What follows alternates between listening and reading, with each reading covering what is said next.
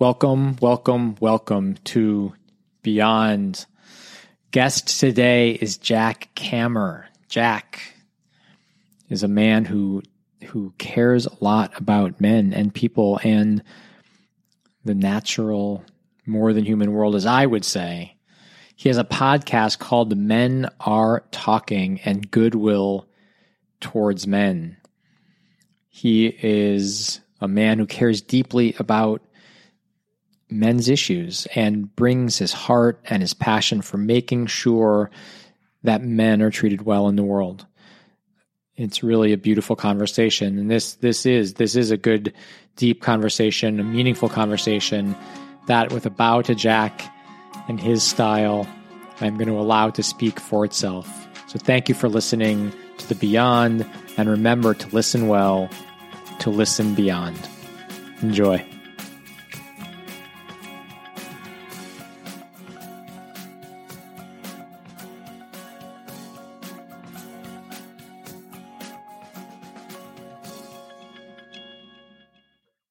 Well, welcome, Jack. Jack, so good to have you here today. Thanks for joining us. And just appreciate your effort and energy in getting yourself here. Thank you for the invitation, Morgan. Looking forward to talking with you. Yeah, you made it remarkably easy to reach out and to share some ideas and thoughts. And you just got right back. And so that's, that doesn't always happen. And so there's a quality of humanness, I would say, about that I appreciate about you. So thank you.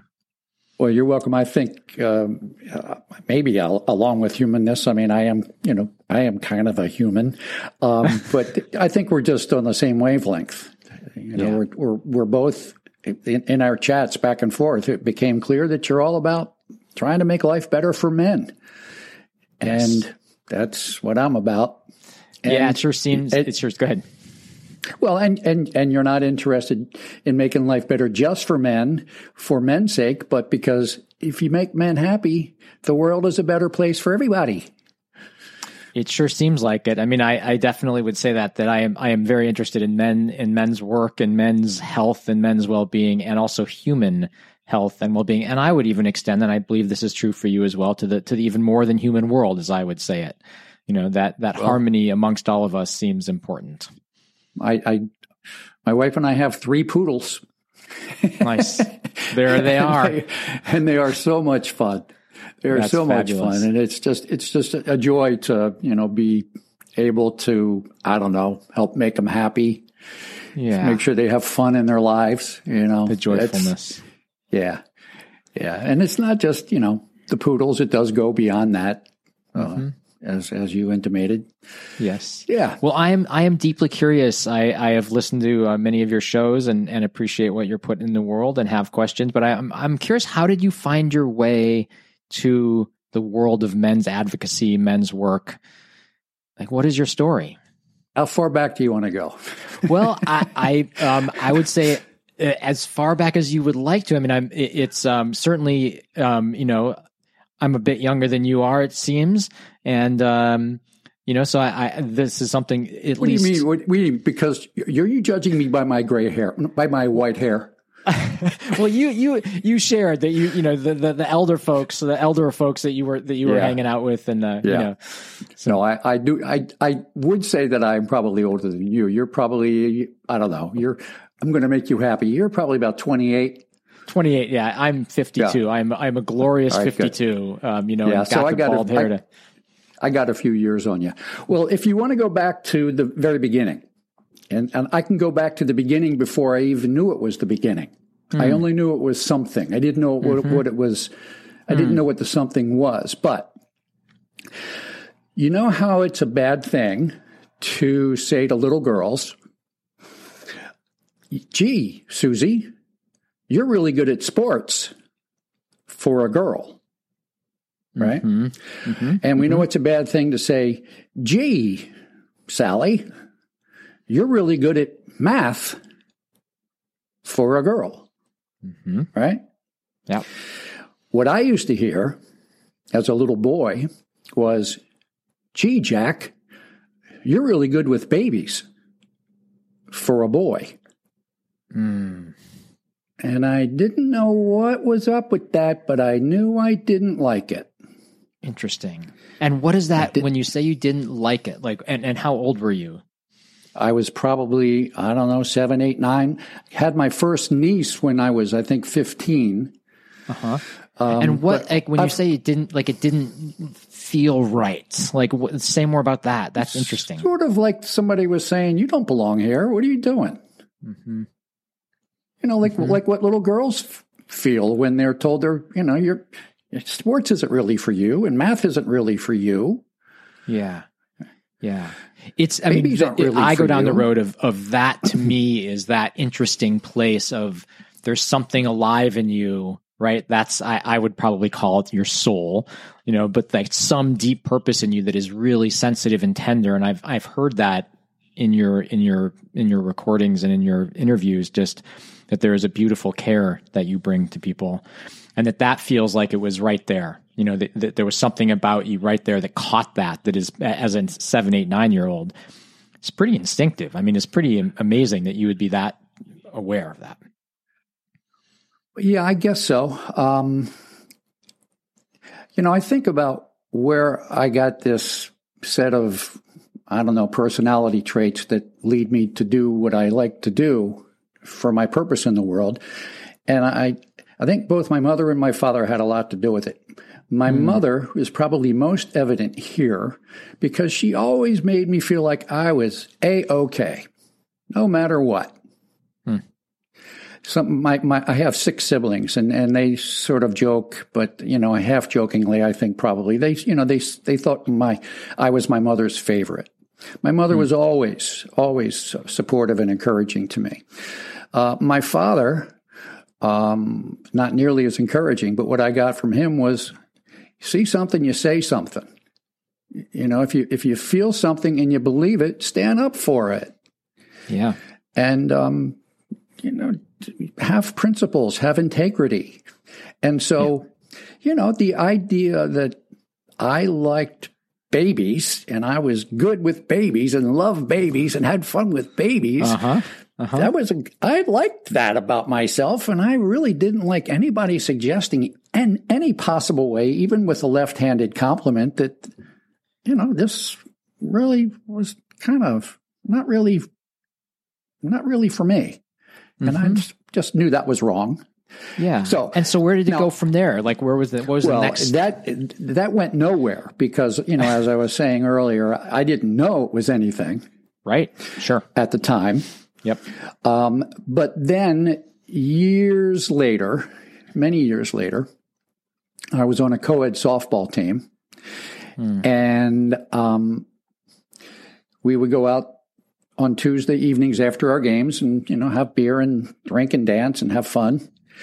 And 2 weeks in a row, I was sitting at a table talking to female. Each time it was one female teammate. And each time the female teammate was, I'm a pretty good listener. I'm interested in people. I'm a pretty good listener. And each time the female teammate was telling me about her boyfriend, a tale of woe about her boyfriend. I don't even remember what the details were. But both of them ended their stories with some variation of, and so, he's a real jerk, don't you think? And all I could say both times was, maybe he's a real jerk, but based on what you're telling me, maybe from his point of view, the way it looks is such and such. And I don't even remember what the such and such was, but it was something, perfectly obvious as a possibility, at least to be considered, that what he was thinking and feeling and seeing was not at all jerky. And both times, the women said, "Oh my God, I never thought of that." And so, interesting. My girlfriend at the time was also on the team. And I said to her, I think I want to maybe start a magazine. I think I might call it Everyman, because it just seems like maybe the male point of view is not really very well understood. Maybe it's not very well articulated. Maybe men are ashamed of who they are. I don't know, but it seems like there's a problem here for happiness between men and women. And so maybe I'll start this magazine. Well, my girlfriend said, yeah, but printing is expensive. Postage is expensive. Why don't you do a radio show? All right. Electrons are cheap. Right. Good idea. I went to a university station north of Baltimore and pitched this idea. They said, sounds pretty interesting. This was 1983. Okay. 1983.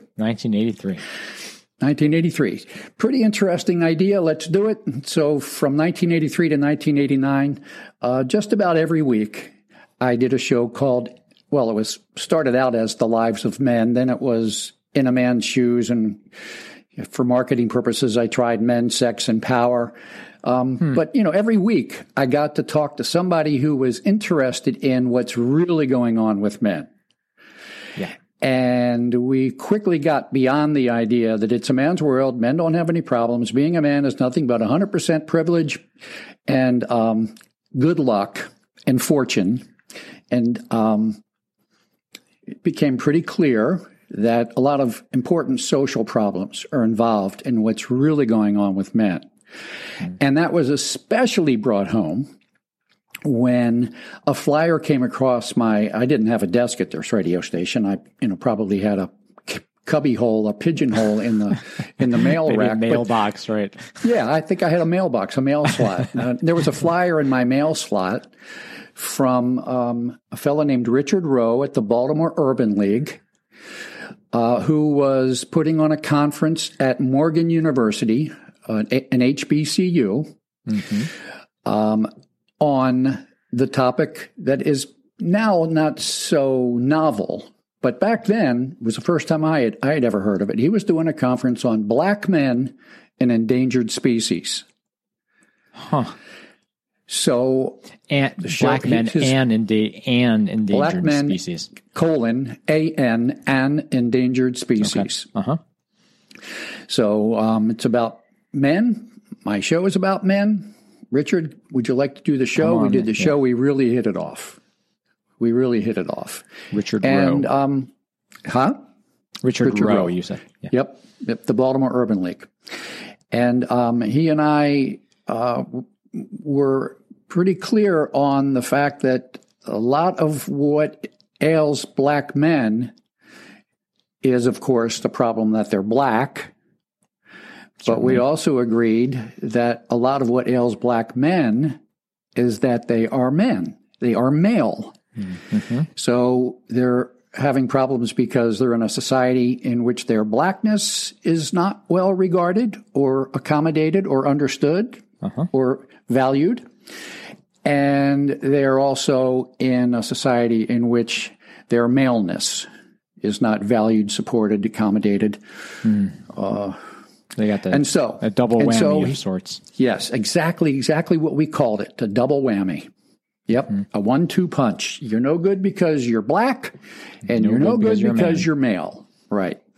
So Richard and I agreed to go down to Annapolis, the state capital of Maryland. We're in Baltimore. Annapolis is our capital. To see if we could get the state to get smart about the many problems that black men were involved in and say, how about you take a smart look at what's going on with these folks and see what you can do to help them and support them and to talk about the biases against them. Well, we didn't get it passed, but we sure made some waves. We sure made some waves. At first, the Baltimore Sun and the Baltimore News American, it's a defunct paper now, but, they were making jokes. The legislators in Annapolis, especially the men, were making jokes. They called our proposal the Wimp Bill. The Wimp Swear to Bill. God. Yes, the Wimp Bill. Yep. Meaning making jokes that, about, to be a real man, to be a real man is like to be strong and powerful and like not, like that old archetype of like, we're just going to do what we're going to do. And so any kind of like feeling or any kind of advocacy would just be like the wimp. These were male legislators in the 1980s, and we have serious problems to take care of here, and you want to talk about how these men are feeling about themselves and what their relationships are like. That's kind of silly. Yeah.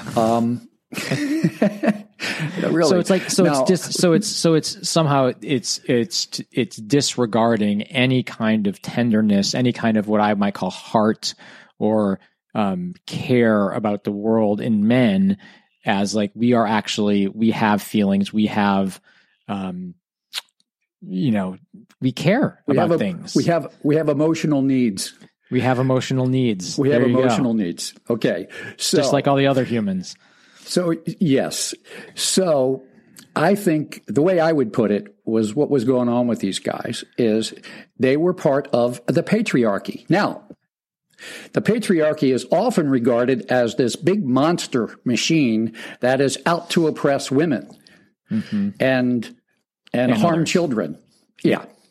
And when I people of color and the BIPOC population. The purpose of the patriarchy is to protect women and children. Now, sometimes patriarchy screws up because it only has the male point of view and is patronizing sometimes. But the purpose of the patriarchy is not to oppress women and children. And I believe that the principal problem with patriarchy, as manifested in Annapolis we went down there in 85 and 86.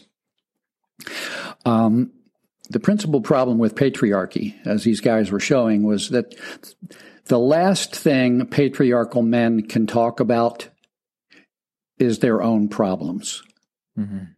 It's the last thing that they are elected for. It's the last thing they want to do. They want to be good for other people and the hell with other men.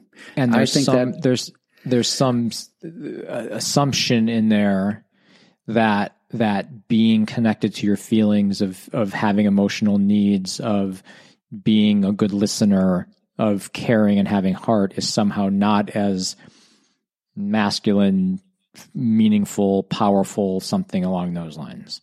Yes, I think that it's also true that these fellas are dealing a lot with budget issues. How much are we going to spend on this? How much are we going to spend on that? They got people coming to them right and left for programs. This program needs funding. We got to try this idea. We wanted a little bit of money to, get our commission started. And so it's a matter of limited resources. And so when there are limited resources, it's the manly thing to go without for the benefit of women and children. I think that's a very big part of it. And so the legislators were making fun of us publicly, but we knew what was going on, especially since some of them privately would say, look, we know what you're talking about. We get this. We understand. We're spending bazillions of dollars locking men up. We get this, but we can't touch it because it would make the women mad. That's what they said. Some of them. We can't touch this because it would make the women mad. It would make the women mad because they would be spending money on men and men's issues versus putting it towards women still have problems, and until we get rid of sexism, it's wrong to divert resources to men since men run the world. That kind of simplistic, nonsensical thinking. Yeah. Yeah. I'm curious what, there's, my sense is that is one way I tell the story or imagine it. The foundation of our country, the Constitution, and I recently saw Hamilton. So that's I'm not a great student and I'm not a great student of history.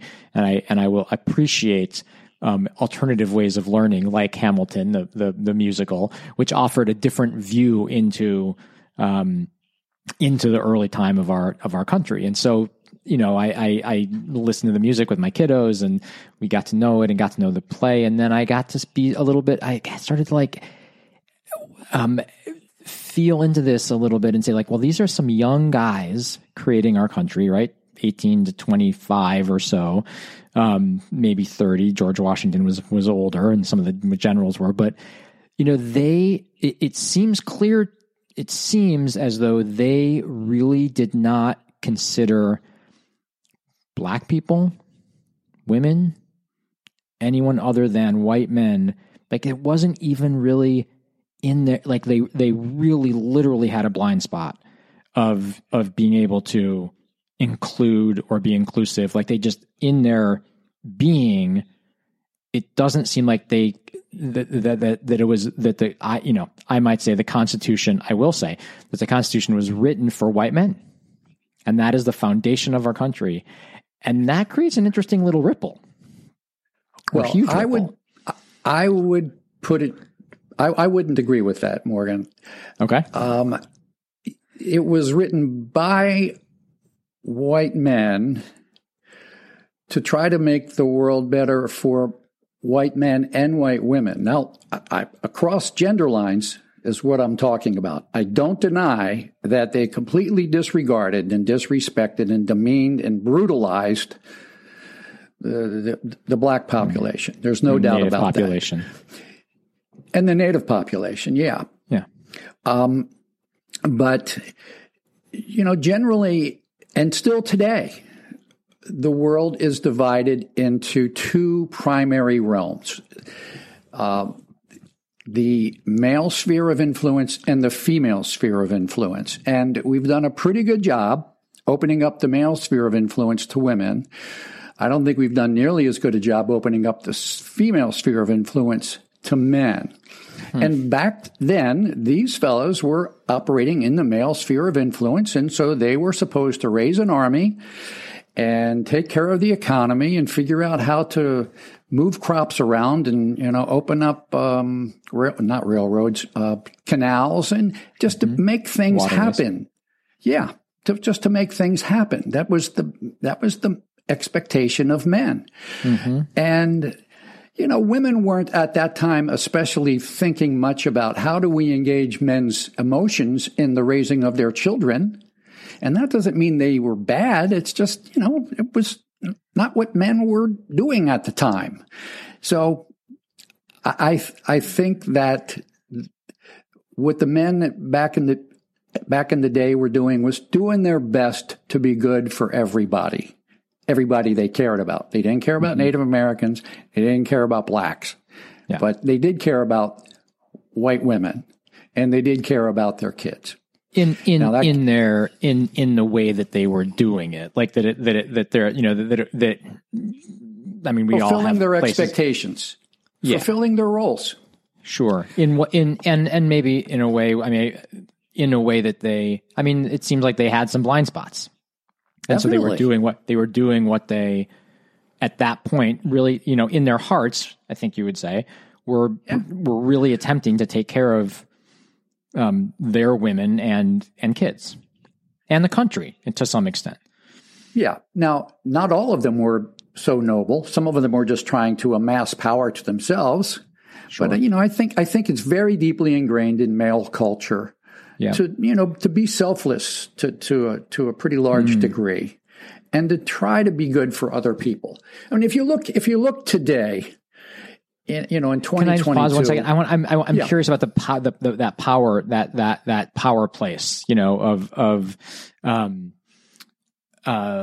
What is the distinction between the men who are heart-centered, who are really caring, and those who are sort of fall into that power place that, Well, I think back in the day, back in the time of the founding of the nation, sure. The expectation for men was, you're just supposed to kick butt and take names, and you don't talk about your feelings, and you talk about building a fortune for your wife and your kids, and giving them a nice place to live, and making sure they have good food on the table. Protect them. Provide and provide and protect. Yeah. I think, just as in all human beings, including women, there is such a thing as greed and the lust for power. And some men were very much motivated by that, much more than, the more, noble aspect of male culture, which is, you try to do your best to take care of your community, especially your family. Mm-hmm. Mm-hmm. Yeah, that seems to be a tension that plays out these days. One might argue that a lot of the current day leaders in our country have fallen into a power groping. That there's the missing of the heart. There's a missing of that kindness and softness, and we really do have the best intentions for folks. Does that? Well, I would point out at this point that some of the least empathic people in our government are certain women leaders. I mean, look, let's take some objective measures. Who's in jail more? By huge numbers. Well, Who dies sooner? By huge numbers. Who's less likely to have health insurance? By huge numbers.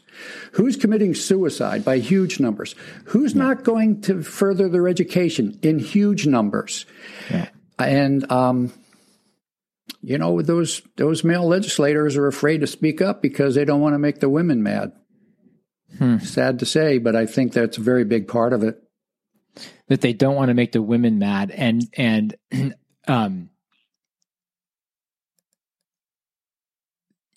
do you have a sense? I mean, do you have a sense that they are connected to that they are actually inhabiting those kinds of thoughts and feelings?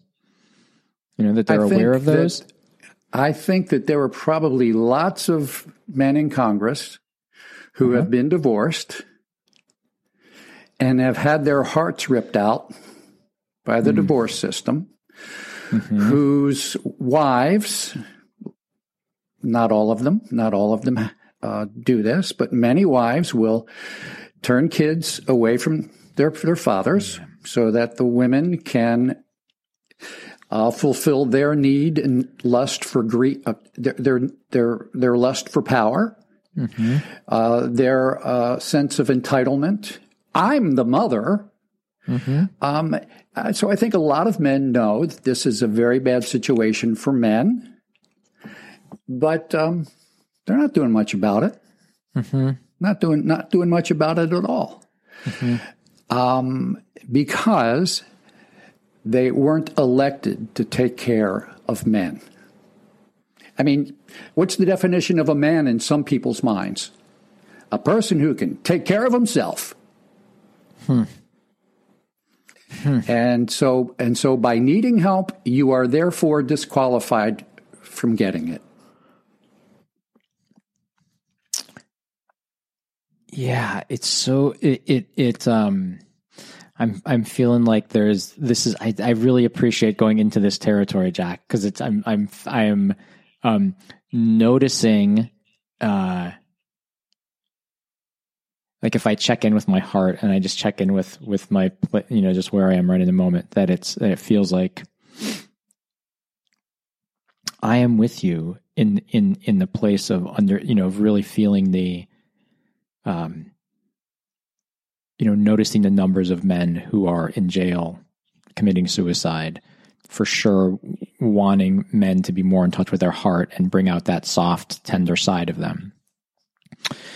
I'm also noticing a desire to have a conversation that is, that how do we get to a place where we really start to, to me, the whole system is broken, right? That it's not about men or women, that it's more about, like, how do we bring all like this kind of care, this kind of thoughtfulness that you're trying to pull forth here, of really paying attention to people's like mental well-being and internal world. And that seems like we have gotten ourselves caught in a system that isn't working very well, and we need to somehow bring that piece out. It's working for men and women differently, and I would say that by many measures, it's working for women better than for men. Look, I am not a brain surgeon. I am not a ballet dancer. I am not a very fine artist in my approach to these issues. I would like eventually to be able to do pretty work, but right now I feel sort of like I'm in heavy construction or demolition. Or excavation. And I sometimes feel like I am riding around in a bulldozer trying to help build a road through or across or under a mountain. And so necessarily I have to talk about big boulders. Yeah. Yeah. And so And the big pieces I see here are two huge power structures. One is the male power structure, which we talk about a lot. Yeah. In my view, much too much, not too much in an absolute sense, but much too much in relationship to the other power structure that also needs to be talked about. And that would be the female power structure. Now, Jack, are you saying women have power? Yes, I am. It's a very different kind of power than the kind that men have typically, but it's very real. Yeah. And it needs to be acknowledged. It needs to be studied. It needs to be analyzed. It needs to be shared. Every bit as much as the male power structure needs to be shared. What would you say about the place of that part of what's happened is that our structures, our universities, our education system, our systems of like what defines success, et cetera, that what's happened is that anyone who's not essentially a white man has had to play by the rules of what it is to be a white man, and so that it's kind of like that they actually, there's not actually a pure expression of, let's just say, the feminine or of, the black community or of any BIPOC community, because they're trying to play by the rules that are defined by what we've put in place. Do you know who else has to play by the rules of being a white man? White men. White men. Yes. Totally. Right. Yes. Not all of them want to play by those rules. Am I right or wrong? I don't want to play with them. I don't at all.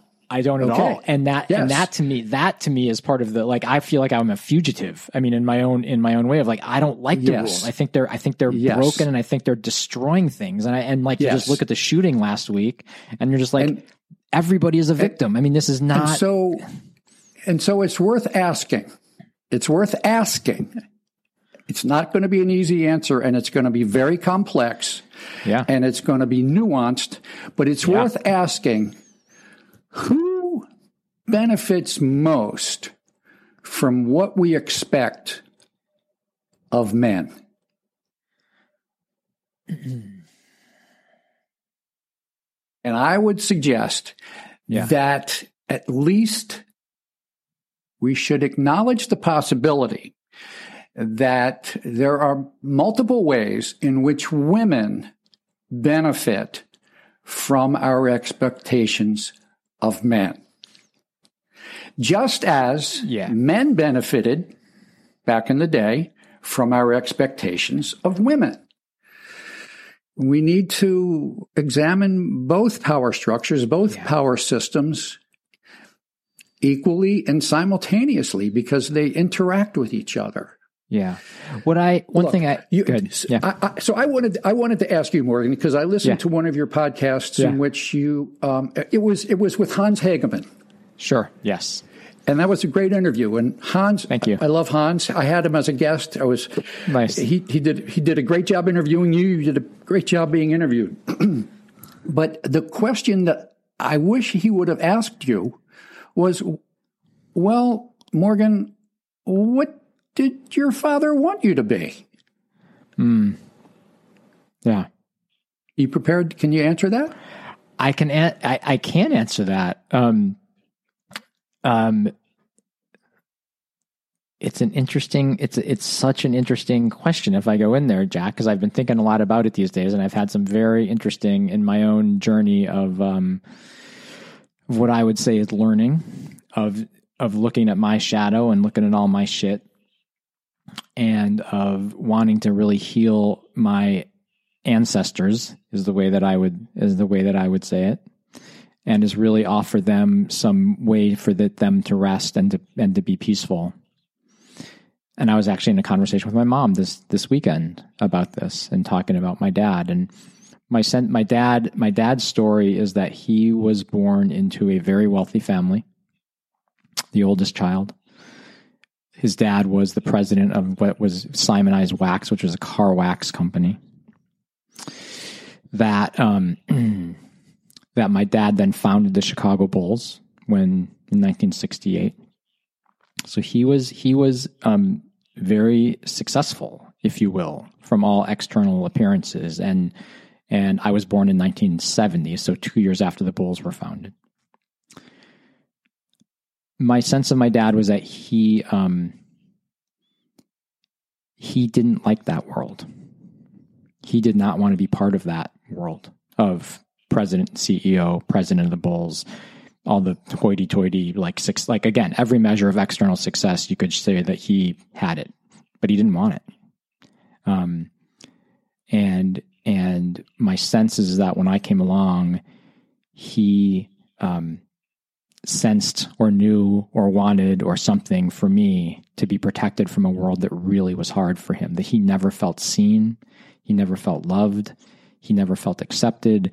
He felt like, again, externally, you could say every measure of success. Internally, he was lonely, not mad, and just like, and I think wanted to protect me from that world. And, and didn't in many ways, but I ended up in a bunch of private schools in my life and got really caught in the whole, come on, live that life, be successful, make a lot of money and have the right house and this and that. And the whole structure that I am a fugitive from, that I don't like. So I didn't ever have that conversation with my dad. He died when I was 18, but I had lots of pillow fights with him and I felt his heart. And I had a lot of goofy, playful moments of just loving him. But I would be curious how he would answer your question. Yeah. So yeah, that's a little bit of my story, and it's interesting, and the thing that I appreciate, Jack, about you, and just I can hear it in your interviews and what you're bringing here. I really appreciate the bulldozer. That you are bringing light and shining light on some things that you feel passionate about and you're bringing. And there's this, and I also feel your heart, I feel this, this sensitive place in there. And these are, I'm grateful to be talking to you because I sense that there's a part of me that's just wait a second. We can't just it's not just about men's rights. It's also about all these other people and these other structures, and it gets messy. And I feel like we've gotten into some of that messy territory that's not so convenient and is we got to play around in there. And I noticed myself wanting to jump on the bulldozer also, and also being in a place around well, hang on a second though. I'll say it this way, and I'm curious. I'll try to frame it in a way of a question. You talked about the movie Bring Her Home, which is about Native American. I listened to that interview of yours, and it's just it frames the whole Native American. Was it suicide or was it? No, it was homicides. Homicides and being missing. You know, and that it's a movie about the 35-40% of women who are Native American women who are missing, but not the 60% of the men who are missing. Like the men are at least dismissed. It's like they aren't there, you know? And so you're shining light on that and really saying like, hey, you know, what about the men? You know, like how can someone make a movie about this and totally ignore or pretend that like the men aren't an issue? Like that's huge. And one of my reactions was, my sense is that is how a lot of women and BIPOC people and natives feel about the Constitution, you know, or feel about so many things in our culture that there is the patriarchy, if you will. I would say the distorted patriarchy, not the grounded, maybe present, you know, the healthy version of whatever that would be, has them feeling exactly that same way. And so I don't know, I'm like trying to wrestle with how to navigate that. Well, again, I would suggest that it gets really messy when we lump it gets really messy when we use the phrase women and minorities. Yeah. I think we need to separate out the horrible things that the dominant society did to marginalized communities, blacks, Native Americans. We can do LGBTQ if you want. Sure. There are ways in which women are privileged, and we don't want to talk about that. Mm-hmm. The reason we don't want to talk about that is because it weakens women's political case to acknowledge that they, in some ways, benefited from men doing the kinds of things that your father did, not because he was enjoying it.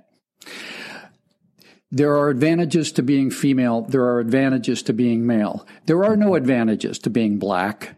There are no advantages to being Native American.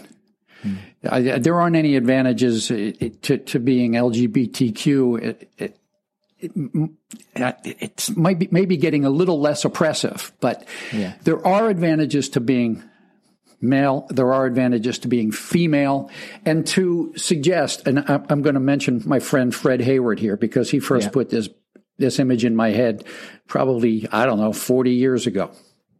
He said, for a middle-class white woman or an upper-middle-class white woman who is the daughter of a banker to suggest that she is equally marginalized as the son of a black school janitor is highly, highly, highly distasteful. Mm-hmm. But that's what we do. Women and minorities. No. Let's talk about men and women and what's going on between men and women and how they interact and how they take from each other and give to each other and work to establish white society. Mm-hmm. And then put that aside and think about how that unit of males and females operates to marginalize white males and females. Exactly. Yes. So it's like so there's a couple different elements of it. There's just the healthfulness of part of what we're doing here, and part of what you're doing really strongly is trying to create a balance and a healthy relationship between, let's just say, white men and women, in the sense of like we got to clean that up. Yes. And then once as we clean that up, we also have to clean up the dance between the white, and I'm really uncomfortable with like the white piece because like white is a weird thing but white skinned people, is like there's that, and then we have to clean up the relationship between that being the dominant culture currently, and I think right? Did I get that? Does that feel right? Yes. And I think that once men and women get more honest with each other about what's going on between them, it'll become much more clear what we need to do as a unit rather than what men have to do, which completely lets women off the hook. Yeah. And doesn't contribute to solving the problems in which women are involved. Because so I often think of it like this. A Somalian family moves in down the street. Mm-hmm. Would we be terribly, terribly shocked and horrified and surprised to know that a woman says to her husband, these Somalians are moving in down the street and I don't feel safe. I don't think the kids are going to be safe. What are you going to do about it? I mean, is that impossible to think that some woman might be racist? I hope not. I hope not. Mm-hmm. So we need to be honest about how men and women reinforce the pathologies that are in white in every culture, in every society. There are pathologies, but the ones that are most salient right now that people are calling for the rectification of is what's going on racially. But to focus that entire burden on men, white men changing and completely giving women a pass, it's just not going to work. It's not going to work because one of the things men are trying to do is to keep their wives feeling safe and healthy, safe and happy. Sure. Yeah. Go ahead. Yeah. Well, it feels like there's a distinction. I want to come back to that distinction between, I don't want to lump all white men together in this scenario. There are very clearly plenty of white men who are what I would call, the way I phrase it is, really running distorted energy, or they're really not grounded, or they're running, they're not sovereign, so that they aren't standing in the place that I feel like, we've talked about, which is like grounded, heart-centered, really are caring and are bringing, in their imperfect, messy way, an attempt to protect and provide for both self and their people and the larger community. Maybe you have a little more faith than I do. And I want more of those men to come forth. I think that lives in so many men. The grounded, healthy part of it. But what I see is so much distortion and so much like unhealthy, power grabbing, like harmful male masculine presence. Well, I wouldn't call it male masculine presence. I would call it a distortion. I think you used that word, distortion of masculinity, a distortion of the healthiest male values. Yeah. And at the same time, we need to acknowledge, please, that there is pathology in female culture as well. Absolutely. There is such a thing. Yeah. There is such a thing as toxic femininity. Sure. Who talks about it? Nobody. We got to keep the focus on men. Men are the problem. Men have to change. Women are perfect. I mean, there was actually a poster carried at the Women's March in 2017, right after Trump was inaugurated. There was actually a poster being carried at that Women's March that said, "Women are perfect." That's not the way to make things better. I mean, that same distinction that I just drew a moment ago, which is to say, like, I mean, that we can't lump all that together, because there are really beautiful, healthy, grounded, present women doing really important work in the world in all kinds of different ways.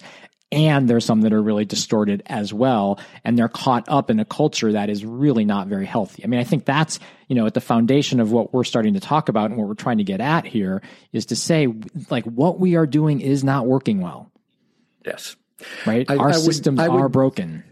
Yes. I would make an observation about the fact that there are really healthy women and really healthy men. Yep. And at the same time, there are some really unhealthy women and some really unhealthy men.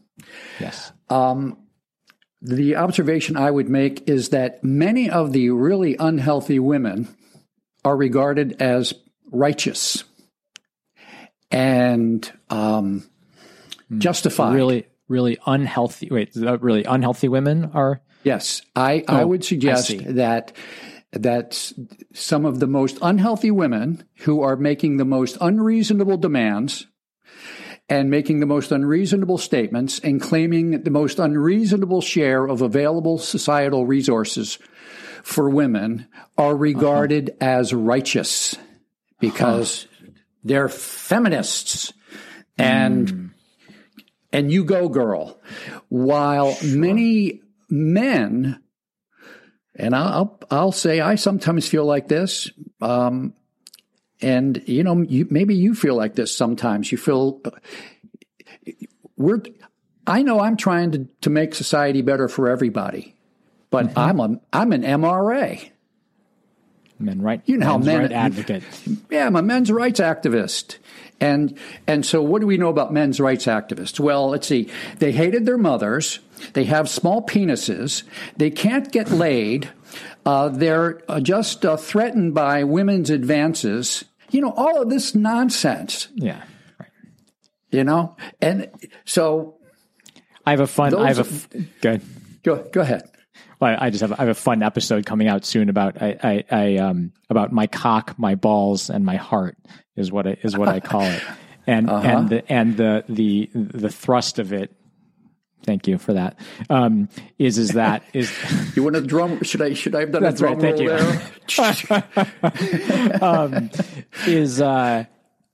Well, one of the pieces is just the whole cock size thing is such an absurd thing in the world that we continue to joke about that like the bigger your cock, the better man you are.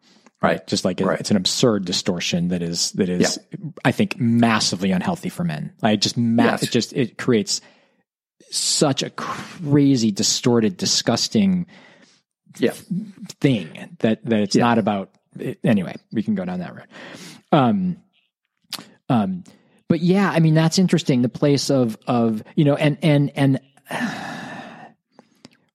that place of finding the healthfulness, right? Of finding I appreciate, I really hear what you're saying is that energy that is,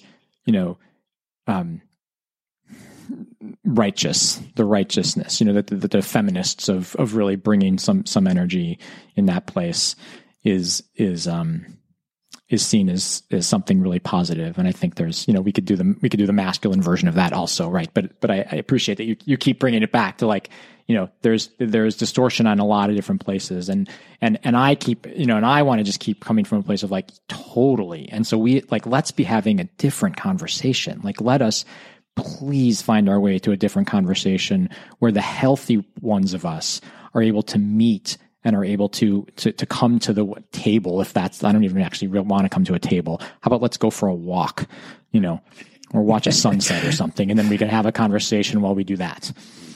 Yeah, that's nice. That's nice. I do often think about being invited to a table because I think of a negotiating table. Yeah. Where you sit and listen to each other. And you try to value each other as human beings, and you want to hear all different points of view, and you value diversity. And to me, it's just astounding. It's just astounding how in this age where we try to listen and really respect each other and value diversity and hear everybody's points of view and go for the win-win, it's absolutely astounding to me how thoroughly men have been excluded from that inclusiveness. It's a masterful piece of politics, of political maneuvering and messaging. We're getting ready to wrap up here, and I'm enjoying the conversation, so I want to keep going. But let's find a way to wrap. But how do you think it is that we lost that connection with our hearts and that care and that? You're talking about men? Yeah. I don't think we ever really lost it. I think what we did was we sort of had a tourniquet applied to it. Look, men will cry at sweet movies. They don't want anybody to see them doing that. Well, I do, but I don't want people to see. I just want to be able to cry and just have it be okay. Yeah. We are focused on helping others. Not every man, I know. There's some real bastards out there. But it's very deeply ingrained in male culture that we want to be good people and help others. So how do we determine what kind of man that is? Who needs what? Well, we look to women. Because women are sort of in charge of kids. And boy, we really want to be good to kids, because who doesn't love kids? Who doesn't have a soft spot in their heart for making sure kids are happy?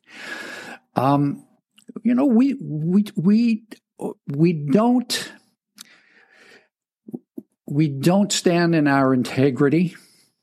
We don't stand in our confidence to say, yeah, that's important, and I will do my best to try to take care of that need that our society has. But, I was just on an airplane, and the flight attendant said something that was really interesting to me that I've been thinking about a lot. She said, if the oxygen masks come down, that I should put it on myself first. Because if I don't take care of myself, I'm not going to be able to help anybody else. We have the message, men last. Why shouldn't men be last? They're just greedy. They're going to take too much. It's a horrible distortion. Men need some resources, some semblance of respect and sympathy and support and help and encouragement and appreciation if we're going to be our best at helping our society be what we want it to be.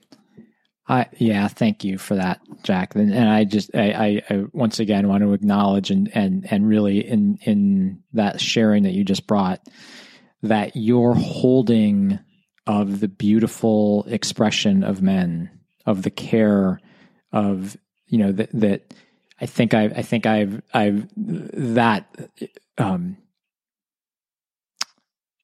allowed me into to just the beautiful holding that you bring of that men are, that we are sensitive, that we are lion-hearted, that we are caring, that we do have all of those pieces of wanting to, in the most grounded, beautiful way, protect and provide both for ourselves and our people, and that's challenging these days.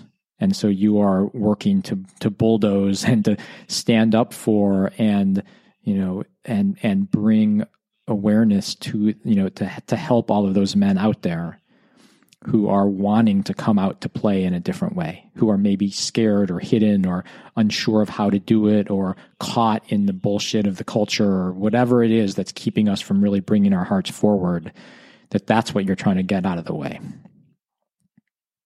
We're wasting a very valuable resource in the way we are talking about, thinking about, making policies about, investigating, criticizing, ridiculing. We're wasting a very valuable resource in the way we treat men and the men of the future, who are looking around and saying, wow, is that what's in store for me?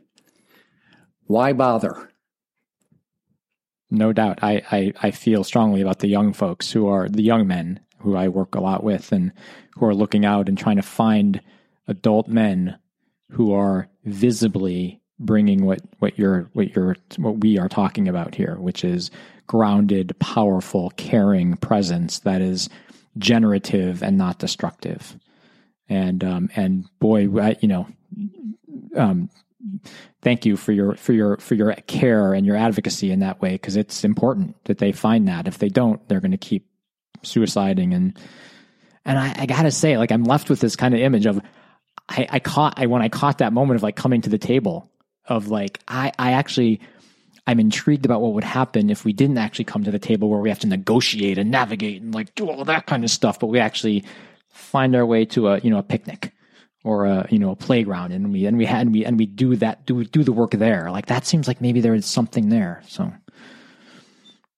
well, I like that image of going for a walk. Yeah. We might need to have a conversation, though, a negotiation. If somebody wants to walk in a desert, another person wants to walk, up a mountain. How do we navigate our disagreements? How do we navigate our different points of view? Through some humility, by which we say, okay, well, let's go with your way now, and next time we'll do it my way. Let's see how that works. And that can be done for everything from, where do we send the kids to school to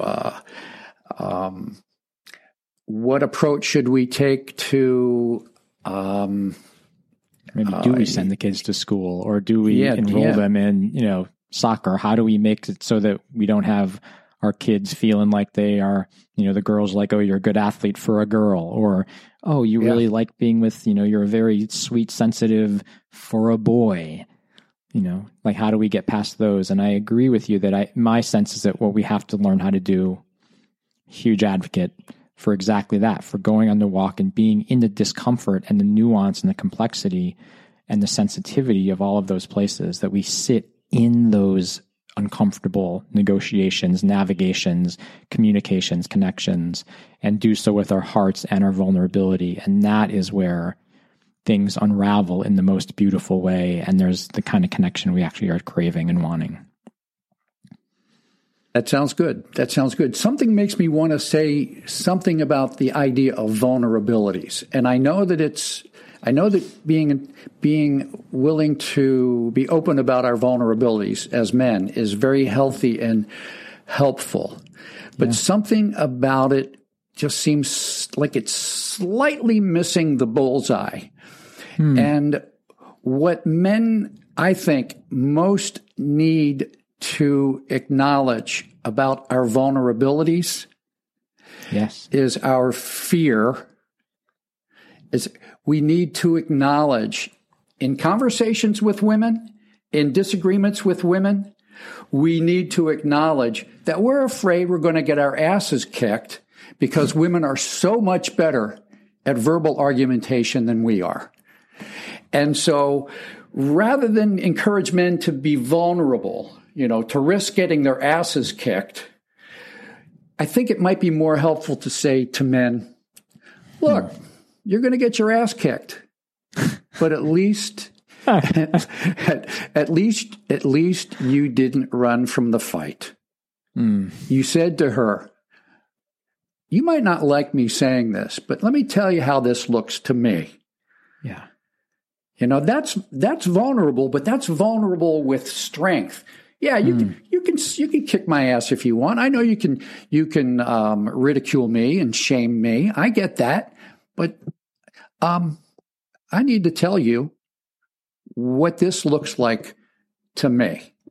And right now, this does not look fair to me. And I don't need you to agree with that, but I would love to have a conversation with you about that. That's the kind of vulnerability I think that men most need now, not just to open up ourselves to be, murdered, but to say, I'm stepping into the ring even though I know I'm going to get my ass kicked.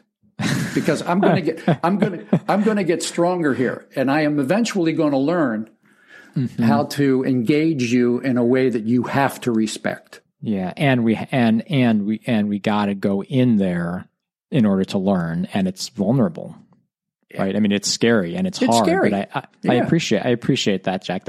It's interesting. I'm sitting here thinking. I think that might be a whole other conversation that I would love to dive into with you, because I in one of your podcasts I was listening to, you were talking a lot about relationships and how we navigate with our partners, and I know for me, there's a lot of juicy material in there. I'm just, as you're sharing that, what I reflect on is that I have been able to cultivate many, many meaningful relationships with men. And I've learned how to be vulnerable. I've learned how to be strong. I've learned how to be safe in the difficulty. When it comes to women, it made like this whole other thing enters for me of like, wow, I've gotten pretty good at it, but it is wildly different. And so I that's a provoking thought of going like, oh, it is different. Yeah. So I appreciate that. And we can then stand together. I mean, I think that ultimately, again, is where we're headed for, is connection. Yes. I mean, who doesn't want to be in connection with people that they respect? Women want to respect men. They don't like the fact that we run from fights. They don't love that we won't stand up for our point of view. Right. I think it was Robert Bly, was it Robert Bly or Sam? I forget his name. Women long for men who can fight well. Can fight well. And fighting well means honestly, fairly, lovingly, and with integrity.